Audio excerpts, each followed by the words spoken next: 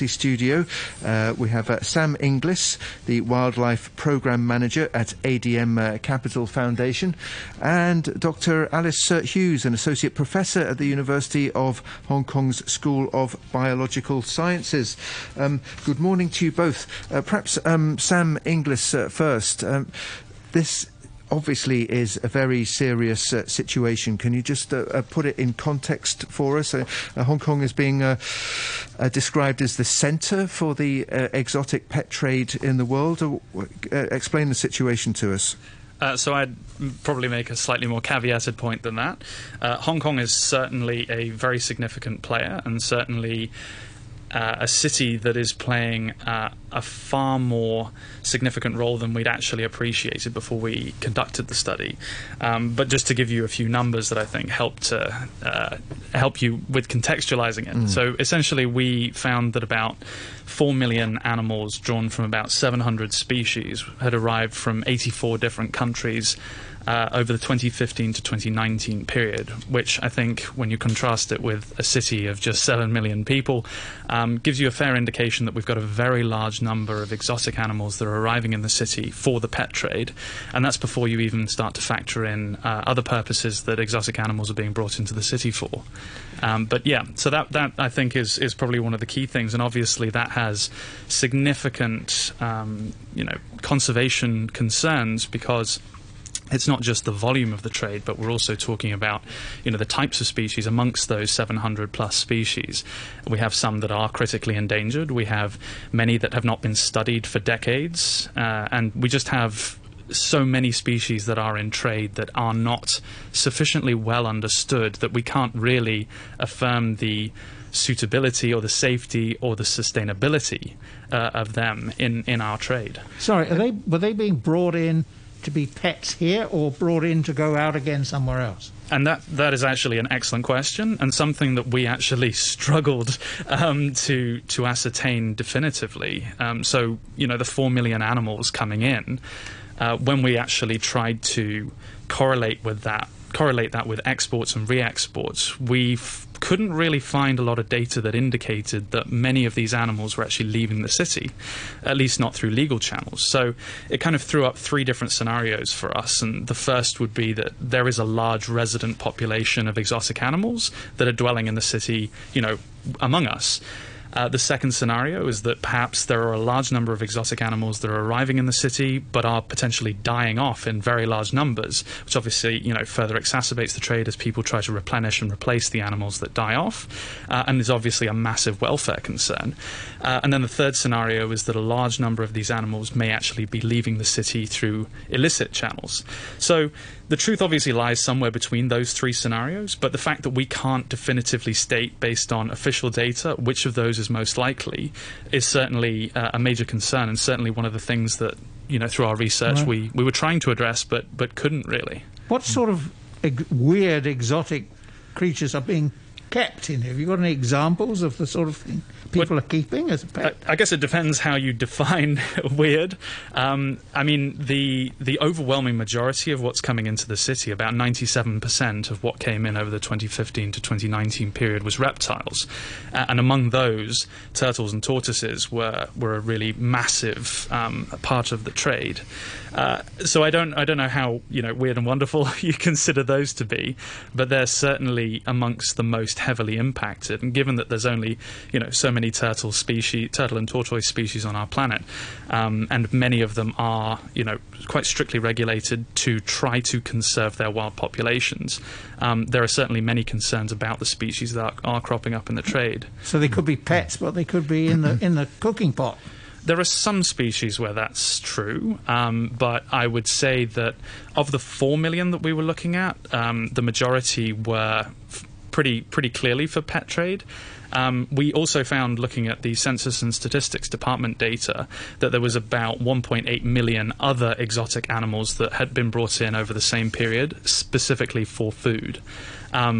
And that's before you even start to factor in things that are coming in with unspecified uses. So we also found, and this is kind of an additional fact, 18.8 million live frogs had been imported, but their end use was not specified. So for us, that raised some significant question marks, because we could only account for about 7,700 frog species that had been brought in for the pet trade under strict international regulations. So then that leads to us, or that led us to question, where the 18.7 something million had actually ended up. And the suspicion is that most of them are bullfrogs that are predominantly used for consumption in various kinds, and occasionally in mercy releases. But yeah, a lot of question marks. Professor Hughes, good morning to you. Good morning. So you were involved in extensive international research with the Beijing Institute of Zoology, institutes in UK, Finland and Thailand. And your findings basically warned that a number of species are at risk of extinction because of this trade. You mentioned 70% of spiders and scorpions being sold for medicine had been sourced from the wild. Can you tell us a little bit more about about the conclusions of your report? Thank you. Well, this is actually one of a series of 3 reports we've done, firstly looking at the reptile trade, then looking at the amphibian trade, and then looking at the arachnid trade. All of these groups are underprotected by CITES, the body that people think of as trying to basically regulate unsustainable trade. And yet for all of these groups, a tiny percentage are actually covered. It's under 9% for reptiles, 2.5% for amphibians, and less than 1% for arachnids. In fact, less than 2% of arachnid species in trade are actually under CITES regulations. Now, when many people go to a pet store to buy these animals, they assume that they've probably been bred locally. They don't realise that for all of these taxa, we are still seeing the majority of animals coming from the wild. So in the reptiles, we found about 46% of individuals came from the wild, but for groups like the lizards, it was up to around 73%. For the amphibians, we saw a similar picture with around between 40 and 50% of individuals coming from the wild, and for the arachnids, 70% were coming from the wild. And so this problem is undisputably having a huge impact on their wild populations. What's more is many of these species are virtually unknown to science. For example, in the arachnids, we found that about 75% of the species in trade come from just one country. The majority have no conservation assessment, no population data, and some of these have only been described, if at all, in the last few years. In fact, in our arachnid analysis, we found up to 100 undescribed species that are routinely being sold. One really interesting example is a spider described in 2019 with basically electric blue legs. Wow. It was first found in the rainforest by a photographer. He uploaded the photos online. Someone then used information embedded in those photographs to go and track down that spider. They illicitly exported it, described it, and now it's in trade. And so we know that given that it was only described in 2019, it may only have a tiny population, and yet that population may be entirely wiped out for the pet trade. This was the blue-legged tarantula found in Malaysia, discovered That's correct, in Malaysia. yes. So we're talking about large spiders, tarantulas here. In many cases, yes, but we found more than 1,300 species of arachnid in trade. So the tarantulas are massively impacted, and in fact about 25% of species described since 2000 are in trade, but there are a suite of other species too, including, for example, the jumping spiders. Now, everyone will have seen those amusing videos of brightly coloured jumping spiders. What they don't realise is most of these species have no conservation assessment, and many of them are in trade. And so if we don't have good data on the wild population or the export levels, being that this is completely unmonitored, we cannot gauge what impact it will have on those wild populations. Professor Hughes, a lot of people would be rather untroubled by the idea of spiders dying. They tend to swat them with newspapers or stamp on them with their shoes. What is the danger to nature? Well, I think we need to think about it in a much more holistic way. Right. From a very simple perspective, would you rather have a spider in your house or be being bitten by mosquitoes? Predators in ecosystems are important. There's also an additive effect. So if you think of as children we often play Jenga, and you have your tower of Jenga blocks. The more you pull out, the more unstable the system becomes, and there comes a point when that system collapses.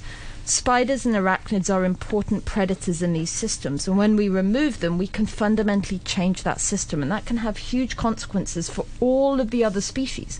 And it could also mean we have more things like mosquitoes or biting flies, which are things that I think people would probably enjoy experiencing less than having a spider they might not even be aware is there. Right, I realise that, in fact, I welcome it when our house has a gecko. I haven't really thought of it in the terms that you've described, but it is important, isn't it? It is. I think people are unaware of just how many services we gain from biodiversity and the risk of unsustainably using those wild species, which benefit us in a host of ways in which we're often completely unaware. And certain parts of the world as well, spiders are used for food, aren't they? I mean, people That's eat correct. them. Across Southeast Asia, in fact, is one of the areas we found that a lot of spiders are being exported for food. The same is true, as Sam said earlier, for amphibian species, and in our analysis of amphibian trade we found that a huge number of amphibians are actually being exported. Now, this is not only impacting on those wild populations, especially as many are misreported, but it's also bringing diseases into countries. So we know that the export of things like bullfrogs is directly tied up with things like the spread of chytrid fungus and chytrid fungus and ranavirus, which can contaminate waterways and then impact on native species. And so this unregulated and underregulated trade has a massive impact, not just on the source populations, but on native species. And in fact, in Europe and the US, they've started to put in place more regulations to prevent the import of wild-caught birds purely from a disease perspective. We need to be thinking much more holistically about the other species that are being impacted by trade and looking at similar levels of regulations for other taxa. Sam, have you noticed any impact on the flora and fauna in Hong Kong of the from escaped, if you like, escaped exotic pets, or what? Well, it's certainly a major concern and something that is quite complex to ascertain. I mean, there are researchers at the University of Hong Kong, for instance, and Lingnan University, who have been doing particularly good work on those issues. I suppose it gets a little bit complicated because there's a multiplicity of factors that have to be taken into consideration. So you have a species like the red-eared slider. That's long been the boogeyman for the demise of many of the local species of other turtles, and which frequent Hong Kong's waterways. And absolutely, it has the potential to be quite impactful. I mean, invasive species, and the red-eared slider is one of the 100 most invasive or most troubling invasive species on the planet. And in other ecosystems, it certainly has had a demonstrable impact on other local species. But in Hong Kong, it hasn't been definitively ascertained that species has had an impact on local species because of there's factors such as the overlap of sort of hunting grounds or basking spots, whereby. Anyway, essentially, the key point that I'm trying to make here is essentially the red-eared slider has long been the boogeyman for the decline in some of the local species, and that may well be true, but we need to do more assessments to actually ascertain that definitively. And one of my concerns was from reading around it and understanding a little bit more about, what other species are endemic and are allegedly being impacted by the red-eared slider.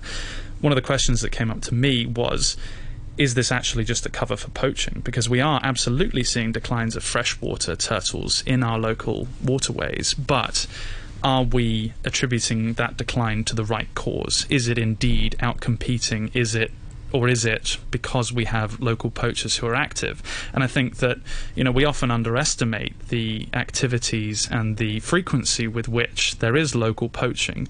But the seizure that was made last week, I think it was on Monday or Tuesday, of around 21 or 31 freshwater turtles is a clear demonstration that there are poachers who are active in Hong Kong. And I mean, just a cursory glance at platforms like Facebook and understanding the use of things like WhatsApp and WeChat, there are people who are operating locally and are absolutely taking our local fauna out of our ecosystems and are wreaking havoc on local biodiversity. On a big scale here, holistic has been mentioned. Is this more are there more things local governments can do, or should we be looking to CITES to do far more, or both? So that's a really good question, and we both found out before this call that we're working with some of the same people who are looking at how we actually regulate this. I think the answer is we need more regulations at all levels. There are species that are CITES listed, so for the arachnids there are about 30 species that are CITES listed, but there is no quota on them, so they're still being exported in millions of individuals from the wild. CITES is an instrument that was built for a world that is fundamentally different. I could talk for hours about just CITES and the issues within it. I think we need to move forward. So there are now other UN bodies that are getting involved, both in legal and illegal wildlife trade, and we also need to be learning from existing systems that work better. As I mentioned earlier, the US and Europe both have regulations to stop the import of wild-caught birds. Those kinds of regulations should be spread across other groups, but also for many of these species, we just don't have any data on the levels of import and export. The US, through their LEMIS system, which is from the US Fish and Wildlife Service, is one of the only countries in the world that routinely databases at high accuracy what is actually being imported, and we need more systems like that. But even within LEMIS, there are groups like the butterflies, like tropical fish, which they don't list them at species level, meaning that it's of limited value to those groups. So I think we need both better data and better regulations at all levels, because what we know is that for many species this trade is completely unsustainable, and at the moment for almost all species you do not need to show what is sustainable in order to export a species. And that means that even for newly described species, they might be on the plane the day they're described. They might be on the plane before they're described in many cases, but there is no protection by default. And we need to change that so that before something's exported, we know it's not going to impact on the wild population. And we also have methods to identify and make sure that that species is being correctly identified and that it's not being laundered under something else. What should Hong Kong be doing? Yeah, so there's a variety of different things that Hong Kong could certainly be doing better. And in fact, our report goes into great length on about 50 recommendations as to how we might actually improve different aspects of the system. But I think among some of the most key would be introducing sort of basic safety protocols through the likes of a positive list. So a positive list is not a ban, it's an indication of what can be safely, sustainably and suitably traded in Hong Kong. So identifying species that Hong Kong could reasonably trade in a way that wouldn't necessarily be deleterious to the species in their home range, but also considering species that would be suitable to keep in a home if you are inclined to keep an exotic pet. There are other things like bringing back in many of the safeguards that existed up until 2006 in relation to the possession license. Now that's one of the rollbacks that happened in 2006 has actually opened up a vast tranche of trade in particular species that are regulated under CITES, but essentially took away many of the fairly basic safeguards that existed to allow for a degree of traceability and accountability within the system. But removing those safeguards, I would say, played a role. Correlation isn't causation, but it certainly played a role in the profusion of even a single species. So the yellow-spotted river turtle, for instance, ballooned from 2006, when there were 150 coming into Hong Kong, to around 500,000 by 2016. And part of that may have been because the trade in that particular species just got a lot easier, because there was a lot less paperwork, a lot less expense. So these types of things could certainly do a lot to bring the trade back under some form of regulation which ensured the safety, the suitability and the sustainability of the trade, as I said before. OK, we have a caller on the line. It's Professor Malik Piris, who we spoke to earlier on COVID Update. He's back with us to talk about this current issue. Hello, good morning, Professor Piris. Hello, I just wanted to add the one additional dimension of concern about this exotic pet trade, which I'm horrified to learn from the South China Morning Post article last week and what is being discussed today. And that is the threat of introducing emerging viruses, for example, like monkeypox. About 20 years ago, there was an outbreak of monkeypox in the United States involving 170 individuals that was related to imported exotic pets into the United States. And this is a major risk of introducing novel viruses to populations such as Hong Kong. So I think this is a grave concern for public health, as well as, of course, for the environmental sustainability of these species. Thank you. Okay, thank you very much, Professor Malik Piriseh. He's the Chair of Virology at Hong Kong University School of Public Health, and we spoke to him earlier on COVID Update. Sam Inglis, that sounds like an important consideration as well, isn't it? The danger that viruses can jump species and get into Hong Kong. Well, it's certainly a factor, but I think there are many reasons why we need to be taking better care of the exotics that are arriving in our city. I mean, that would certainly be a factor, the health risk that is posed not just to people, but also to our local animals, as we talked about with the ranaviruses and the chytrid. There's a multiplicity of factors that you have to take into consideration before allowing an exotic species to enter the trade. And I think that's the challenge, is that we kind of have this. We do have a system where there are so-called major factors that are considered by AFCD before it permits a species to enter our local trade. But then when you start to delve into the unique issues that relate to some of these species, you start to see that there are more complexities and more challenges than might necessarily have been factored in, or the situation has evolved. I mean, there are species like the pancake tortoise, which 2 decades ago that may have been sustainable and suitable to have it in trade, but when we started to look at it, we started to understand how dire the situation is just for that one species. I mean, Hong Kong led global demand for that species for a period of time, and this is a species that was being imported from a country that has no official breeding operation, despite the fact that the disclosure form said that these were coming from breeding operations. We're talking about thousands arriving from a country that only has a population of fewer than 500, so there's a disparity in the numbers there. And then when you consider the economic or the commercial viability of that species, you have to factor in that this is a species that lays 1 egg a year.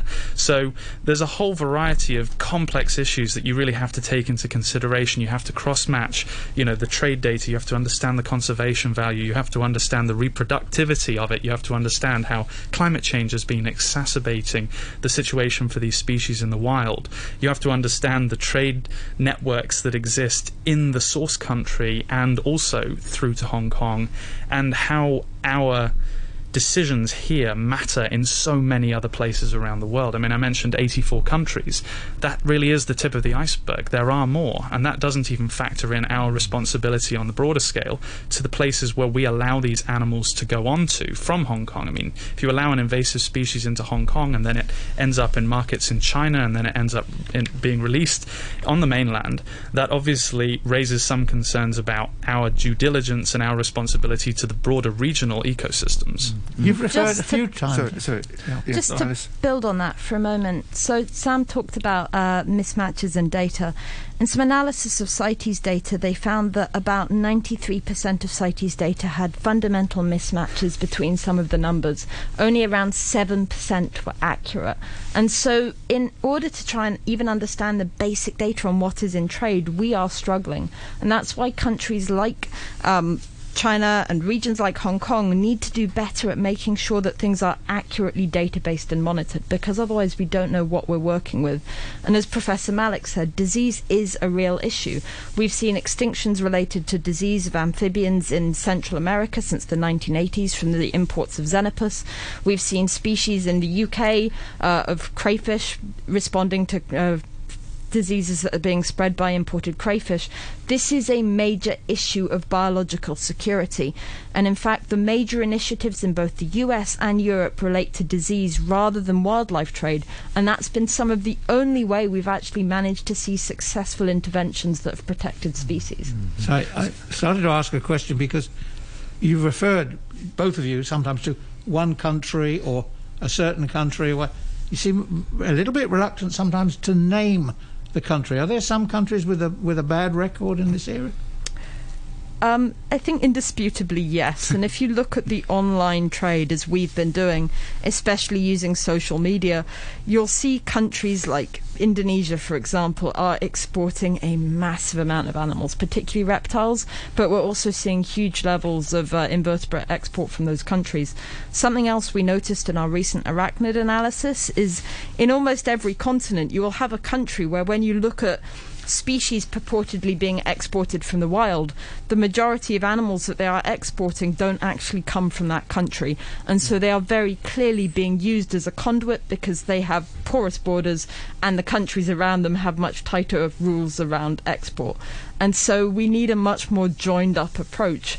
Europe is actually meant to have legislation that is meant to do what's called a non-detriment finding on the import of a lot of wildlife, but those non-detriment findings can be almost non-existent despite the fact that they're meant to be being used more. And again, that means that the majority of what is being imported in terms of wildlife could be having a hugely detrimental effect on those wild populations, but because the data are so poor and so full of errors, it's very difficult to get a clear idea on just how bad the situation is. Okay, well, thank you very much, both of you, for joining us on the programme this morning. A very serious issue, obviously. Thanks for explaining that, and good luck with your efforts in this regard. That was Dr. Alice Hughes, you heard from there, who's an associate professor at the University of Hong Kong's School of Biological Science. And thanks also very much to Sam Inglis, the Wildlife Programme Manager at ADM Capital Foundation. We're going to go to the news summary and morning brew in a moment. Just before we do that, a quick look at the weather. It's going to be cloudy with a few showers today. Top temperature around 26 degrees. Moderate to fresh easterly winds, occasionally strong offshore. The outlook: a few showers in the next few days. It's currently 23 degrees. Humidity 92%. Take a happy ride with Joy U card. Just tap and feel the joy of getting around. Hey pals over 65, you must apply for a Joy U card in phases by the end of 2023. Your current octopus will not be covered under the $2 scheme in future. Hong Kong residents born in 1956 must apply for a Joy U card in June via Octopus app or by post. For details, visit the Joy U card website or call 3147 1388.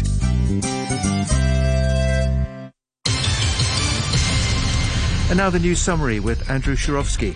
Foreign Minister Wang Yi has strongly criticized America's Indo-Pacific strategy, accusing Washington of attempting to create division, incite confrontation, and undermine peace. Mr. Wang said the strategy would inevitably fail. He made the comments as U.S. President Joe Biden continues his visit to Asia and ahead of talks between the so-called Quad group. The former chief executive, C.Y. Leung, says the government needs to strengthen patriotic groups in universities and the media. He said that despite the national security law and an improved electoral system, patriots can't assume that the job is done. Hong Kong officials reported 237 new COVID-19 cases yesterday. 25 were imported. Meanwhile, the American club in Central is one